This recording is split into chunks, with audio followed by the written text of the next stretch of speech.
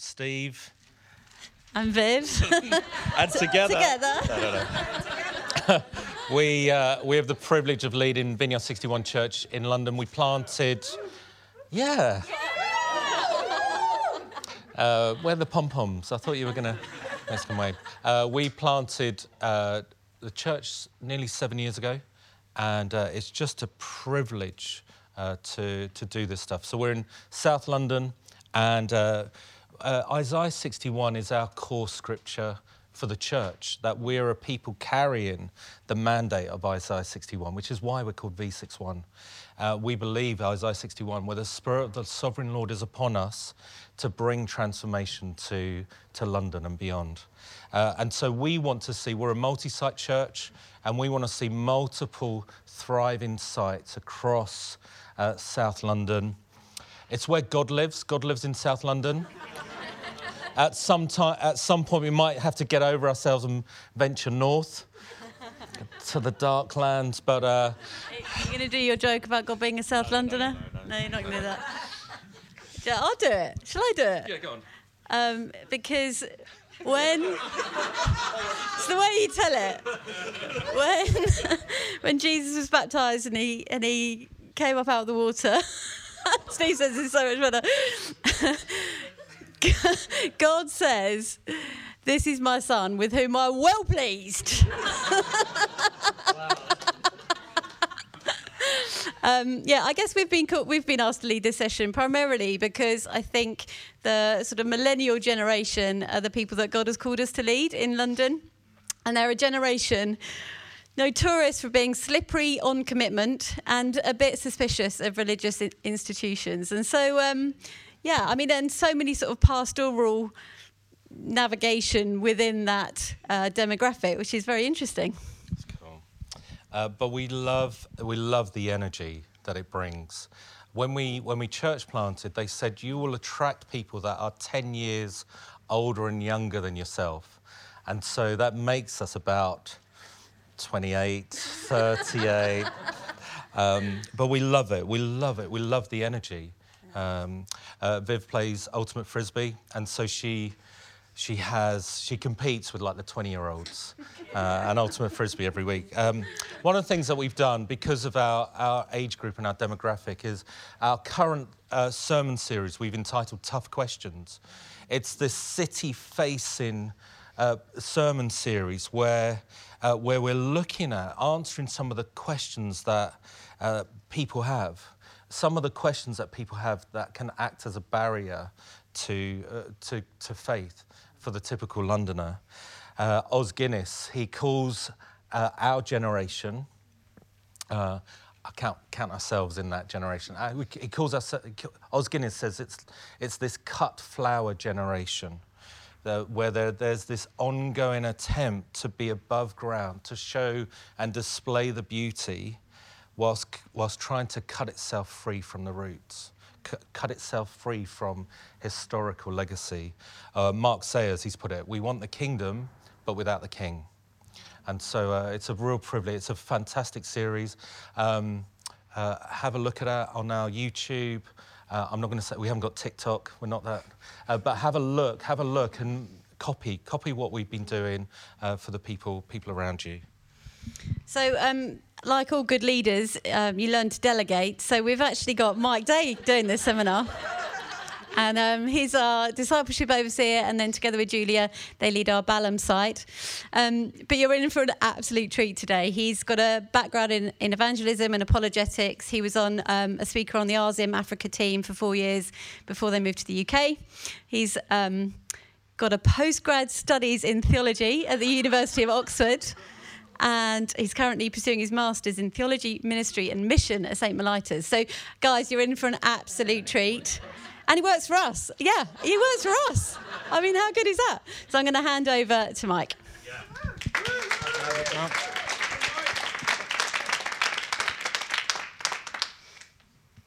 Okay.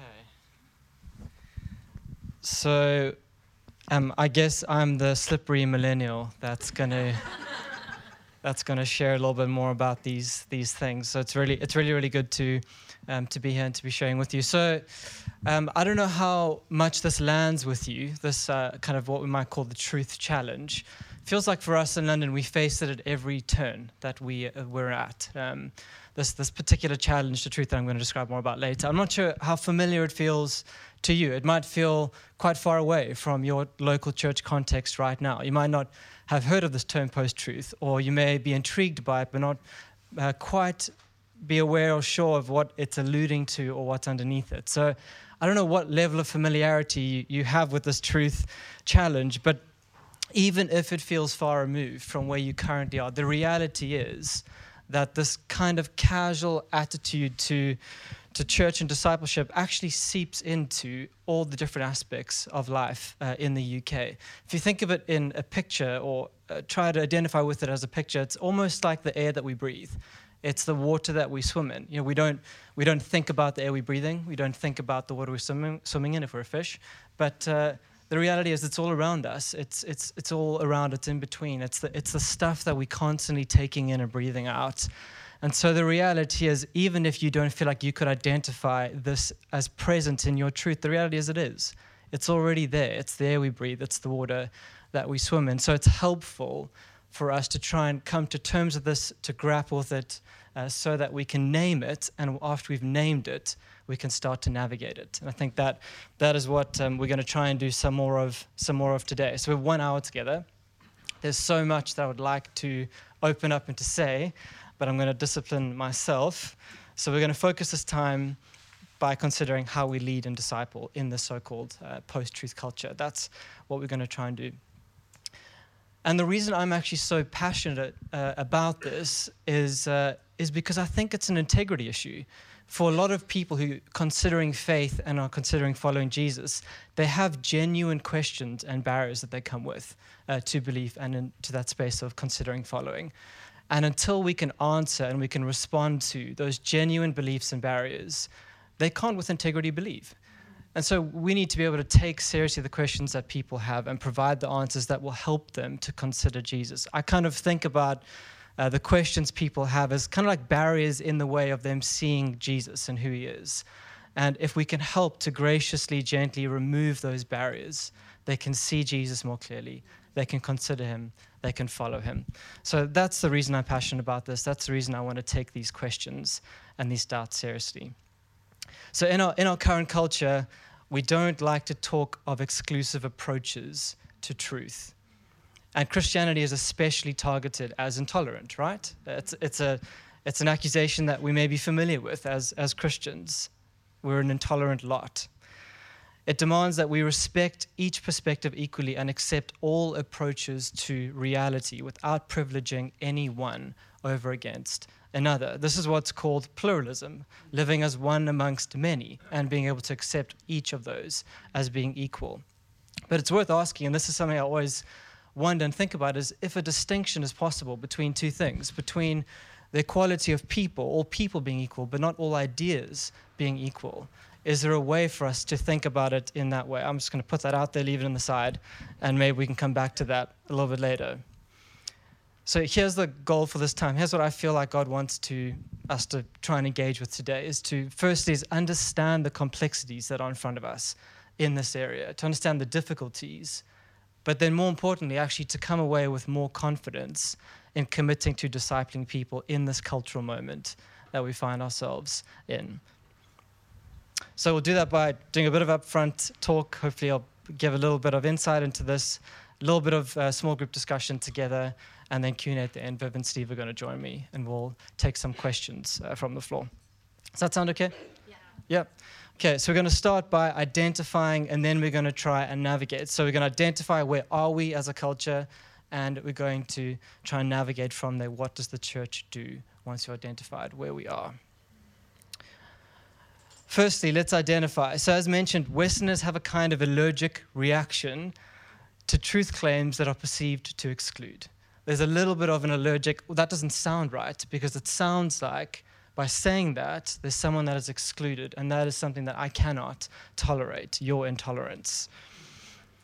So vague and inclusive spiritualism, absolutely yes, but dogmatic beliefs, creedal faith, no, those are exclusive. And I think this is quite clear from the slogans that we hear around us, that we pick up, that people continuously say. Things like true for you, but not for me. Or each to their own. Or what about one that's said all the time, you do you. You do you. And these, if you think about these as like slogans, or in another way, almost like creeds, low-level creeds that people adhere to, and almost, in some ways, we can sometimes not actually graduate beyond the level of a creed, or like a slogan in the way that we live. We have a slogan that we constantly refer back to as that thing that is an authority that guides us. And so people can throw these out. They might sound like throwaway lines, but actually they're deeply embedded in the way that they see the world. They've become like a kind of secular creed. Rebecca McLaughlin actually has a book that she's called Secular Creed. So the Christian creeds that we have, they are secular creeds that operate today. And these are some of them. You do you. You can probably sum this up really well in one picture. And it's a picture that'll come up on the screen in a moment. It's of the elephant. And I'm sure, have you seen this before? Anyone seen this picture before? No? So what's going on in this picture is you've got 4 blind people who are apparently going on the pursuit of truth or God.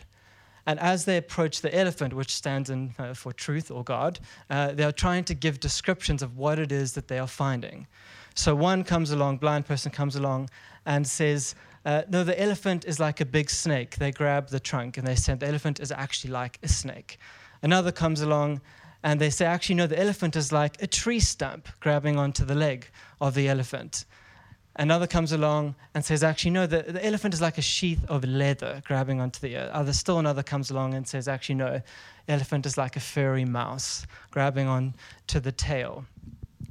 And what is basically people are saying from this is that actually there's no one way to describe the truth.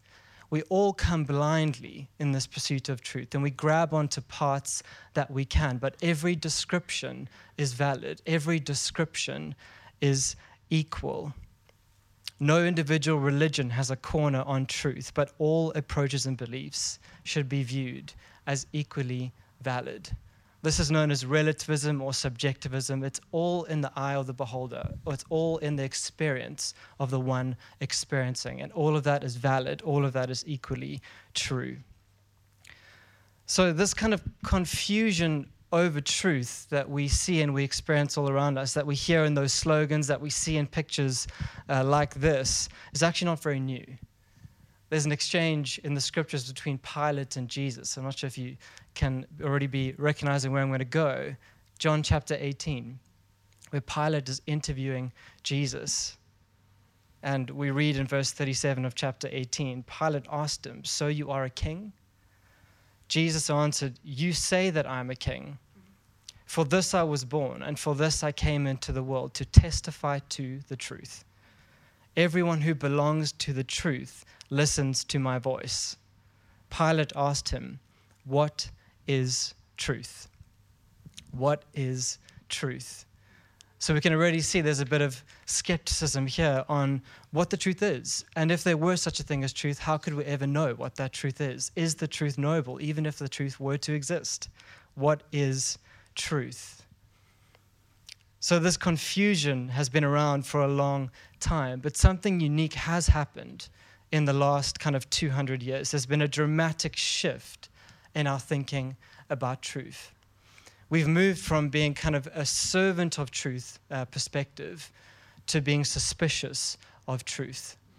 So the center of authority has kind of moved from being the truth is outside of me as something to be discovered to the truth is within me as something that I get to personally express and tell you about.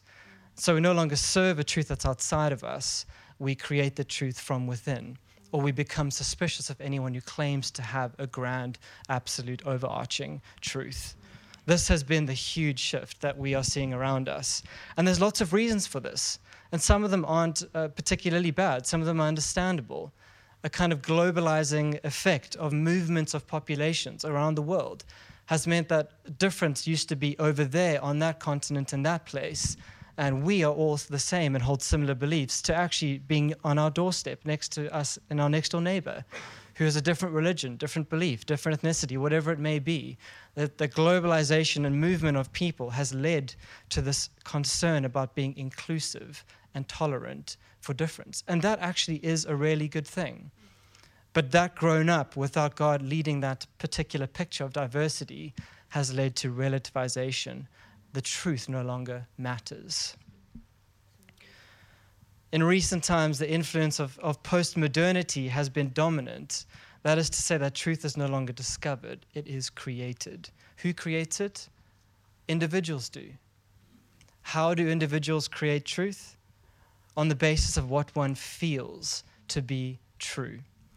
It seems like the one virtue that we can all agree on is the right to authentic self-definition and expression. That seems to be the one truth we can all say we adhere to in a culture that no longer has God as king. So, Steve, you can get that next slide there. In 2016, you can't see this very well, but in 2016, these processes, these movements that we've been going on as a culture for the last few hundred years culminated in the word post-truth being named Oxford English Dictionary's Word of the Year. So 2016, Oxford English Dictionary named post-truth its Word of the Year. That is significant. That is significant. And what post-truth really describes is the place of personal preferences and feelings over facts and truth. We're a post-truth generation. It doesn't actually matter, even if there is something that is objectively true all the time for all people, because even if there is that kind of truth, my preferences and my feelings sit above it. That's what post-truth means. So if you were to bring all of that, all that I've just said, into the context of the church, the collision starts to feel quite obvious and quite clear, right? The tensions are obvious. There's no longer a binding truth for all people. How do you preach? How do you proclaim truth? How do you say, follow Jesus, not just because this is my preference or a good idea, but because it's true? When the church makes truth claims about reality, ethics, or humanity, they are viewed as oppressive, arrogant, and intolerant. The collision, the clash is clear. It's obvious. So I want to give us a moment just to pause. I know that that's a lot. That's quite a sweeping series of terms, lots of information. I want to give us a moment to pause and to turn to each other in smaller groups and just reflect back to each other some thoughts and feelings on your experiences of that kind of truth. What is your experience of this approach to truth in the culture around us? Have you got any? Have you got concrete examples, family members in your church itself? How has it personally impacted you and your church? And then there's a bonus question there, if you can get to it. How do you define truth? So if you don't get to that, that's fine. But I think it'd be great just to sit together, reflect back some of what we are hearing and thinking about, and we can feed back a little bit after a few minutes of chatting. So maybe just groups of 3 or 4 chat together that first question, and then we'll take it from there.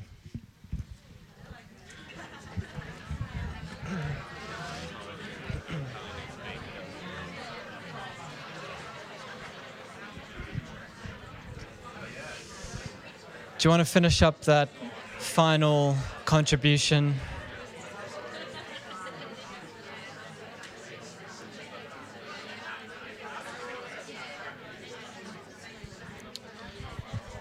Okay, so it looks like there is a lot to talk about, lots of chat. We will definitely make more time at the end for feedback and Q&A, but is there any group that would particularly like to share an insight or experience? I'd love to hear 1 or 2 for the benefit of the rest of us. I know that you have things because there was chat. So it would be great to hear 1 or 2 people, 1 or 2 groups feedback. Otherwise, I'm going to pick on people. Yeah. I was just explaining to this lady that my daughter's about to go into year 7, and in class this week, the weaker came in and announced, I'm a a girl today. She came in on Tuesday as a boy, and Wednesday as a girl. And I'm not getting into the trans thing because that's already in the school. The point is that my daughter's trying to balance her religion and her beliefs against this. Well, I'll do whatever I want today and whatever I want tomorrow. And I'm just concerned as how she walks out that truth. Because they've already been accused, my children, of being intolerant. And they're only in primary school. They haven't even hit secondary school yet. Yeah, wow. Thank you. That's a really live example. I'm sure many can relate to things of that nature. Another one, another bit of feedback anyone want to share? I guess one of the things we were talking about was like the authority of scripture. So like actually like where people like, so I work with like Gen Z, millennials, and a lot of them for one could do maybe reading their Bibles a bit more. But I guess like when they do, there's more of an option to like pick and choose and be like, well actually this bit of the Bible I really like, and so I'm going to use that as truth. But this bit I don't like so much, so actually, and so there's a bit of like a sense that they don't see the whole Bible as truth. They'll choose the bits that they like the most, and that is the truth of who God is to them. Yeah. Yeah, so the bits that already kind of I've pre-decided I agree with or like. So again, that movement of the center of authority from being on the outside that we discover versus a truth that we discover on the inside that we express. We can see that in lots of different ways. Really interesting. Yeah. I feel like it's gone from, well, it's always been around like self over God, so authority of self and how I think over Scripture. But I think it's gone to feelings, like how I feel today is the truth. And it may be different to process, not even like the thinking, it feels like it's the feeling self. Yeah. Is rapid and changes that we're at now with the authority. And that's even more confusing. Yeah. Because it changes so rapidly. Yes, I think everyone heard that, right? So the prevalence of feelings, and it's not actually just so much about what I think, but it's about what I feel, and that being the kind of center of the center of that authority. What I feel to be true is true, and if I feel something different tomorrow, then I follow that, because that's authenticity is always aligning myself to what I feel that I am, and I cannot not be authentic, because that's the great virtue that we hold to. Really, really interesting. And just want to hold those in your minds, hold those conversations in your minds, because these are live experiences. These are real things that we are considering how to bring the gospel into, how to disciple in the midst of. It's a real challenge. And it doesn't help us to not be aware of the depth of those challenges. They are very real. So let's kind of just hold that there for a moment as the identification part of where we are. But then the question is, well, where do we go from here? How do we start to navigate some of these things? And I don't have all the answers, and I definitely can't give you all the answers in 10 minutes. So I'll try and open up a few thoughts and reflections that I found helpful myself in speaking to students on campuses, in evangelistic kind of outreaches, and just conversations with people of different worldviews. These are some of the things that I found growing as convictions for myself. So I hope they can be helpful to you as well. So where to from here as the church? Well, Jesus' engagement with Pilate is actually a really powerful model of engagement for us. It gives us something to work within, parameters-wise. Jesus lovingly points Pilate in the direction of truth. Here he is, as a minority, a person who's about to be condemned to death in the halls of power, with the person who has the power to put him to death. And he is totally confident in the truth of his being sent by God to testify to the truth. There's no shrinking back in this instance. But if you read the whole interaction, it's striking how much opportunity he gives for Pilate to work his way there, to get there. He lovingly coaxes him and directs him to see. And he makes astonishing claims about himself to Pilate, which is also interesting to consider. So he lovingly points him in the right direction. And Ephesians 4:15 actually explicitly commands us to speak the truth in love. Truth and love. We really need both of these things in these days, and one without the other we run into trouble. if we have love without truth. I remember one of my tutors saying that if we just have a love that in an unqualified way affirms whatever anyone wants to do and says, we intuitively know that that's not the way that love works. A love that just unqualifiedly affirms whatever anyone wants to do is actually just love that's degenerated into sentiment. It's just sentimentality. It's not love in the strong sense if we sacrifice truth and just uphold a kind of affirmation of whatever is asked for. But then if we have truth without love, we end up becoming those people that are not so nice to be around at all. We need these both together. We need truth and love, speaking the truth in love, not sacrificing one or the other. So there's three things I think we can lovingly point out and embody to our culture around us. So firstly, the first thing I think we can point out lovingly to those around us is that truth is unavoidable. And this is also something we need to internalize ourselves. Truth is unavoidable. We may say that we aren't so sure about truth or if truth exists, but is that view actually livable? Can you actually live that view? Well, I'd suggest you can't. Yes, the objection is often made or given, there's no such thing as truth. But then we've got to ask the question, well, is it true that there's no such thing as truth? Is it true that there's no such thing as truth? Because if it's true that there's no such thing as truth, then what you've just said to me is nonsense, because I cannot take it seriously. I can't live what you've just asked me to live. It's an impossibility. So anytime you try to categorically or absolutely deny truth, you end up affirming its existence. You can't escape truth. The moment you try to make a claim of anything, you have made a truth claim. We can't escape truth. Truth is unavoidable. And so what that means in terms of application is we're not actually playing a game of preferences in church, in our discipleship, in leadership. We're on the ground of truth. Truth exists. It cannot be avoided. We can't live without it. So as we lead and we disciple in our churches, we can do so with humble confidence. We are forming people according to the truth of the gospel. We don't need to be ashamed of saying we're playing on the field of truth.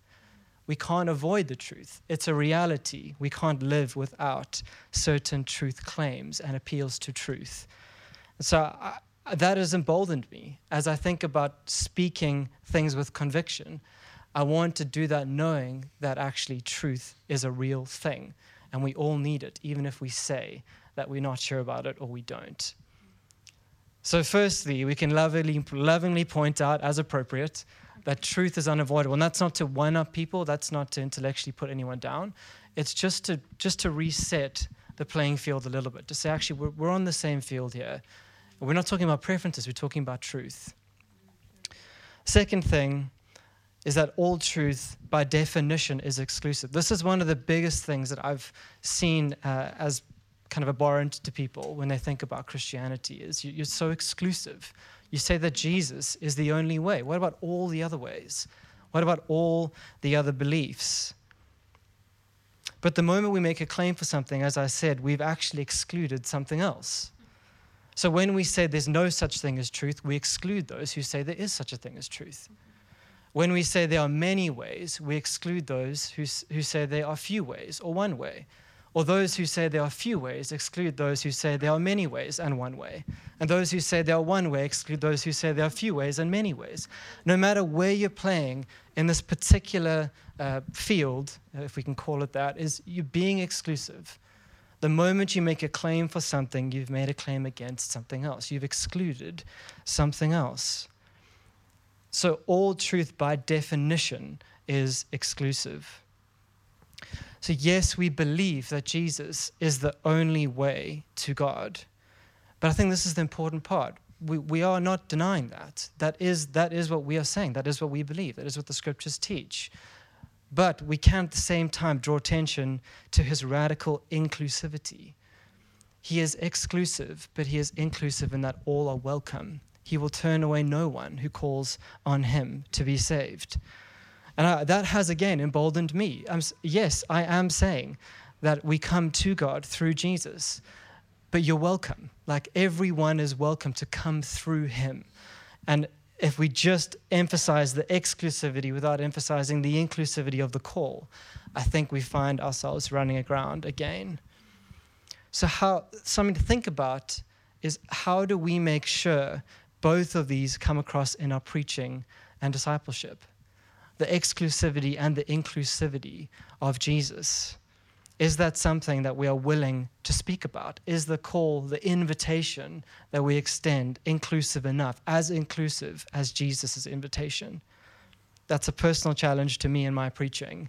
Why would I want to be unnecessarily exclusive on things that Jesus would not be exclusive about? The front doors to our church need to be really wide. Jesus' invitation is an inclusive one.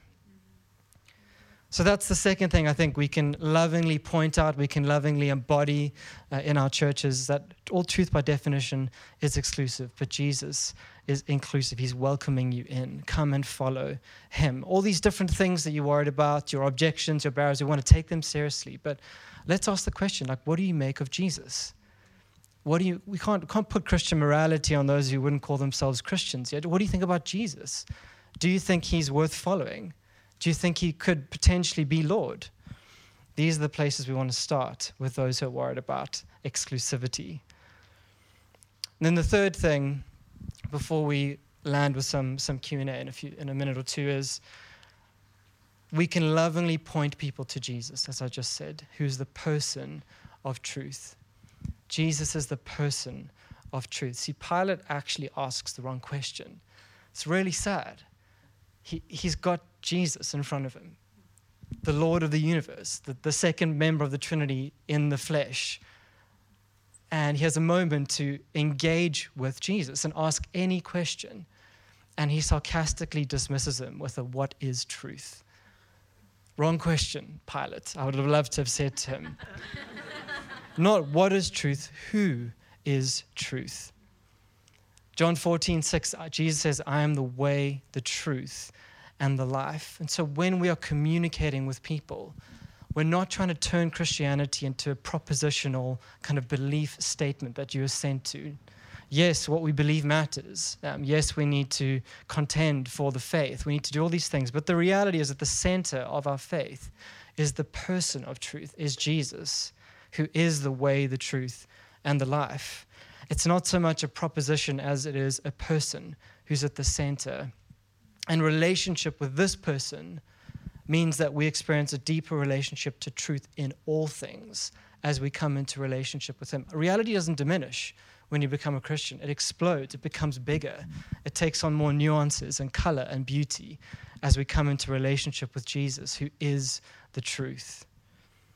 So I found these things to be really, they're not that profound. I'm sure you've heard them before, but just helpful to rethink about them and to think, how do I lovingly start to point these things out to our post-truth culture? How do I start to feel confident about the fact that I can hold to truth, that we're on the field of truth, that every time anyone makes a claim for something, they've excluded someone else. I'm not doing anything different to anyone else who holds to anything as important or true in their lives. The question is not, is there a truth, but what reasons do we have for believing what we believe? Are they good reasons? And Jesus is the truth. He is the way. Come to him, the person at the center of our faith. So as we finish, I want to just throw up that picture once more, and just take a look at it. Take a look at the elephant again of truth. See, the major problem with this analogy to endorse the view that all truths are equal and that all of us are groping in the dark and everything's valid is that the glaring omission is that all of the attempts to describe truth are wrong. There is an elephant in the picture, after all. That is not a snake. That is not a leathery bit. That is not a tree stump or a furry mouse. There is an elephant. There is something that objectively exists as something different from those descriptions. That is what it is. And I don't know if you can pick up the one other omission that is often left out. How do we know exactly? How do we know that these people are wrong? It assumes the picture that there's a fifth person. There's a fifth person that is looking at all of these people who are trying their absolute best to come to the truth. But, as we would say in South Africa, shame. They've done their best. But the reality is they're just groping, they're doing their best. Can't you have some sympathy for them? It's in a sense, it's a little bit patronizing because they're not the fifth person. They can't see the whole picture, but this analogy assumes there is someone who's standing back with eyes to see, who can see the whole picture, who can see the truth. Also assumes they've never smelt an elephant.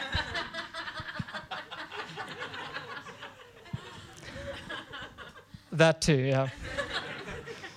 So Jesus, if we were to think about this fifth person analogy, Jesus is that fifth person who can see the whole picture. He is sent by God to testify to the truth.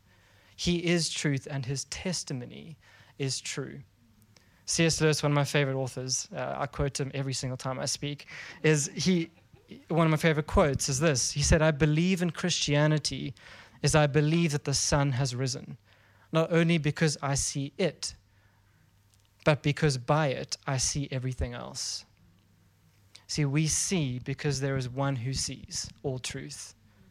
We see because there is one who sees all in truth.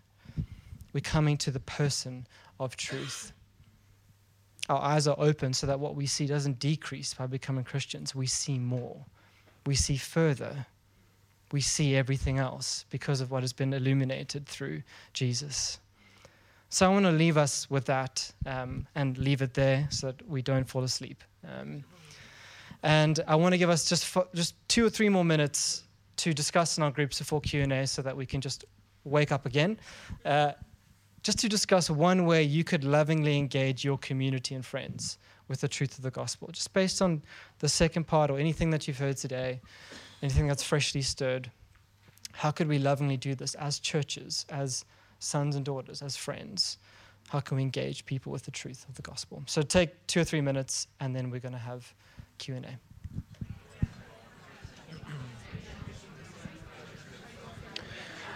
Okay, we have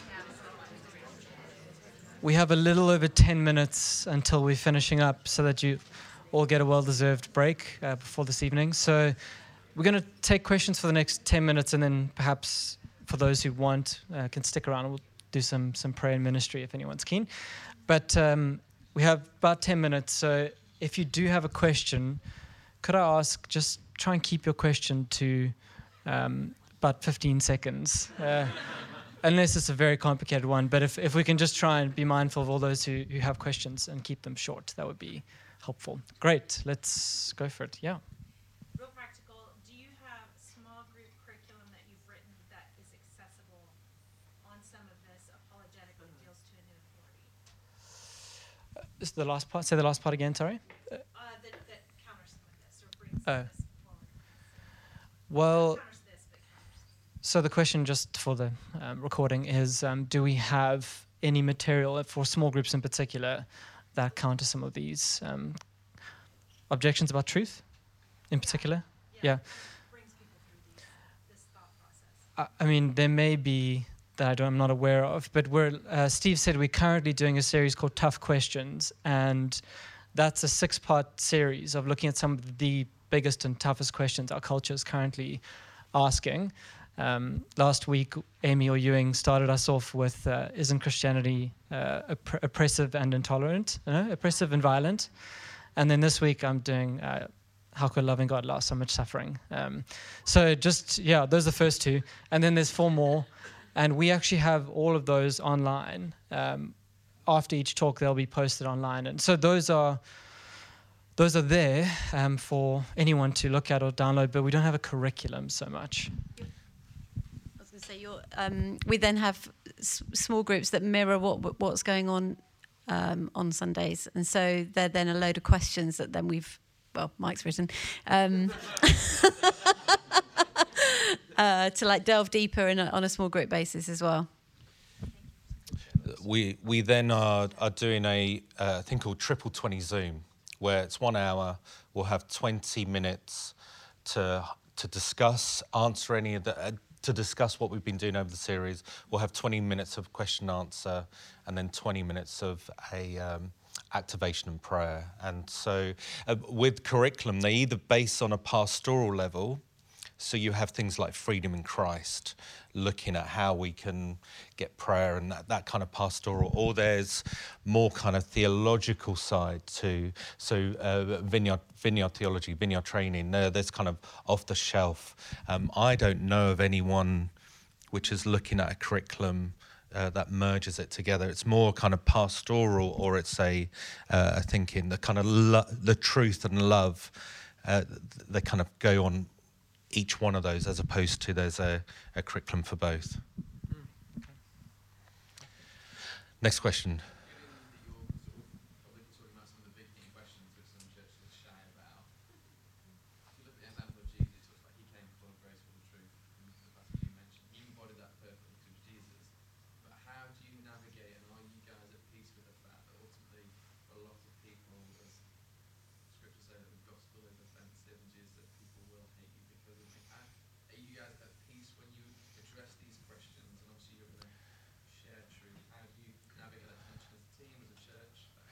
Let me try and summarise that. So are we at peace as we navigate these bigger questions?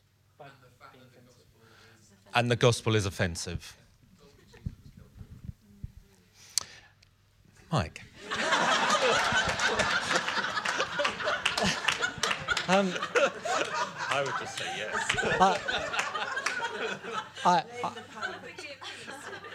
I mean, Steve is perfectly at peace, so I'm happy to be hated and persecuted for my faith, but I want to be hated and persecuted for the right reasons. And I think there's no need for me to make denouncements against, I mean, I know that's not what you're saying, but I think the perception sometimes of Christians is we make denouncements, but we don't engage. You know, we make denouncements, we don't discuss. You don't take our questions seriously, you don't listen. And I think I see Jesus listening, and in every circumstance, with every person, he works specifically, intimately with what they're going through.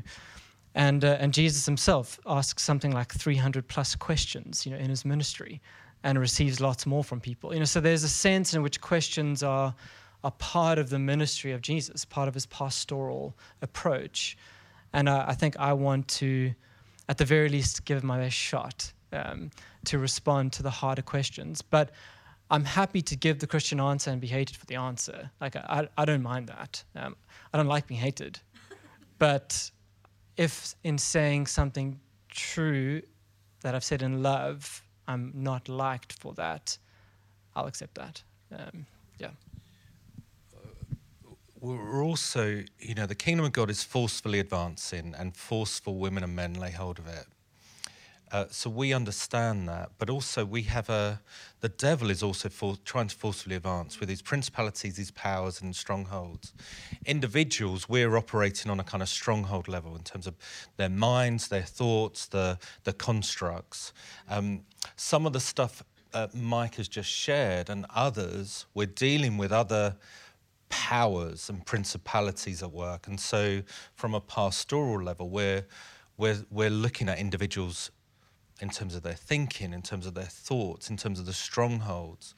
But there is a deeper and a work at play that, and if the church is silent, then people are listening to, we've got the enemy who's trying to forcefully advance. And so there's something as a church we have to go, actually, we have something to say, to not target just the strongholds of the mind, but also the powers and the principalities that have influenced the strongholds of the mind. And so I think there's something about that for us to do as churches.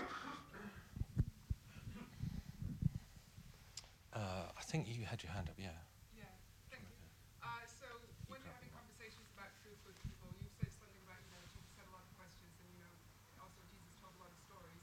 When you're having those conversations, do you have anything to say in like being open to what the Holy Spirit is saying to you in those situations? Like, is it kind of just stepping out of faith and just being bold, or are you trying to actively listen to like what can I say in this situation to kind of like lovingly question this person, or to like bring a story from my own experience? Yeah. Okay. part of my training in this stuff was a sympathetic approach, which is to say that behind every question is a questioner.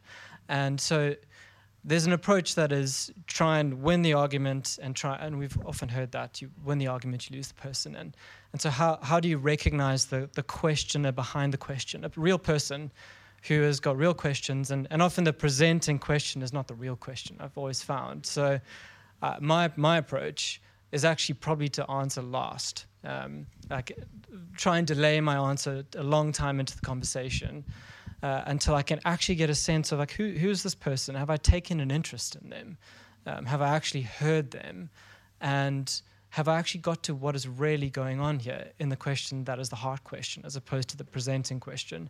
And so for me, the response is yes, it's like John Stott called it double listening, where you are listening to people, you're listening to the culture on the one hand, and on the other hand, you are listening to the Spirit, you're listening to the Scriptures, and you are bringing both of those together in any given moment of interaction. So that is definitely the approach. I'm listening to them, I'm listening to the Spirit, and by double listening, hopefully I'm getting to the heart of the question. And sometimes if I feel it's right, I'll just say to someone, like, what for you is the biggest reason? What is the main reason you don't currently believe in Jesus? Like that cuts through all of the presenting questions and the issue-oriented questions, that can just be distractions and gets to the heart of it. Going, actually, I've once asked that of a family member, and she responded and said to me, I'm afraid that if I become a Christian, I'll lose my freedom. There it was. That was the hard issue. And we could work from there. So yes, I'm listening to the Spirit. I'm asking God for help. But my strategy mostly is to see the questioner behind the question and then to question the questioner. So clarify the question by asking more questions and go on that journey together and see where God takes you. I think for me, when we were considering planting a church, I think somebody said what people actually just need are mums and dads. And I thought, I can probably do that. And I think that's regardless of whether you're married, single, have any children of your own. I think we're called to be mums and dads to people. And I think what that means is that truth and love go together. So you don't let your children just run off and do whatever they want. But there's course correction within that. And I think somebody said to me the other day, they were like, why doesn't the church support me in my decisions, in my behaviour? And I was like, but we absolutely support you because we want the best for you. And this is why God has designed it certain ways. This is what God has suggested for your life. So absolutely we want to see you flourishing. So it's not just about loving me and supporting me, because actually that's not true support and that's not what a parent does. And I think I've just been feeling all today is just like people just want to be loved and known and seen and celebrated for who they are, but within the sort of undergirding of truth. And I think just that truth and love, like people need mums and dads. They absolutely need mums and dads that just come alongside them and guide them in love and truth. We're going to have to shut this baby down. We're going to be around afterwards if you have some questions. I just wanted to pray for some individuals as well, and if you have some questions, we'll be around at the end. I want to pray for people that you are called to be an apologetic. You're called to be able to explain the gospel and be able to communicate the gospel. You feel like you want to move into that field. If that is you, would you stand up? We need people who are able to communicate wisely to then release. We need people to be able to unlock minds in order to unlock hearts as well. And so if you're just near those people, let's just stretch out your hand, just place your hands upon them. Lord, we bless their minds. We pray for Ephesians 1. May the God of our Lord Jesus Christ, the Father of glory, give to them the spirit of wisdom and revelation. We pray that the eyes of their heart may be enlightened, that they may know the hope that they're called to. And so, Lord, we thank you for their minds. We bless their minds. Give them, may today be a springboard for deeper thinking, more reading, more understanding, listening, hearing, speaking to people. May they be brave. May they be bold. And God, I thank you, your kingdom's advancing. Put on them the heart of the gospel, and may they forcefully advance the gospel in your name, Jesus. Give them coincidences this week, next week, throughout their lives where they bump into people who have questions, deep desires for truth, deep longing to know what's what. And we pray for these individuals here. Fill them, equip them, release them in Jesus' name. Keep praying for them, keep ministering. If you have some prophetic words, senses, just do what you do best and release the power of Jesus over them. We're going to be around afterwards. Otherwise, enjoy your dinner and see you tonight.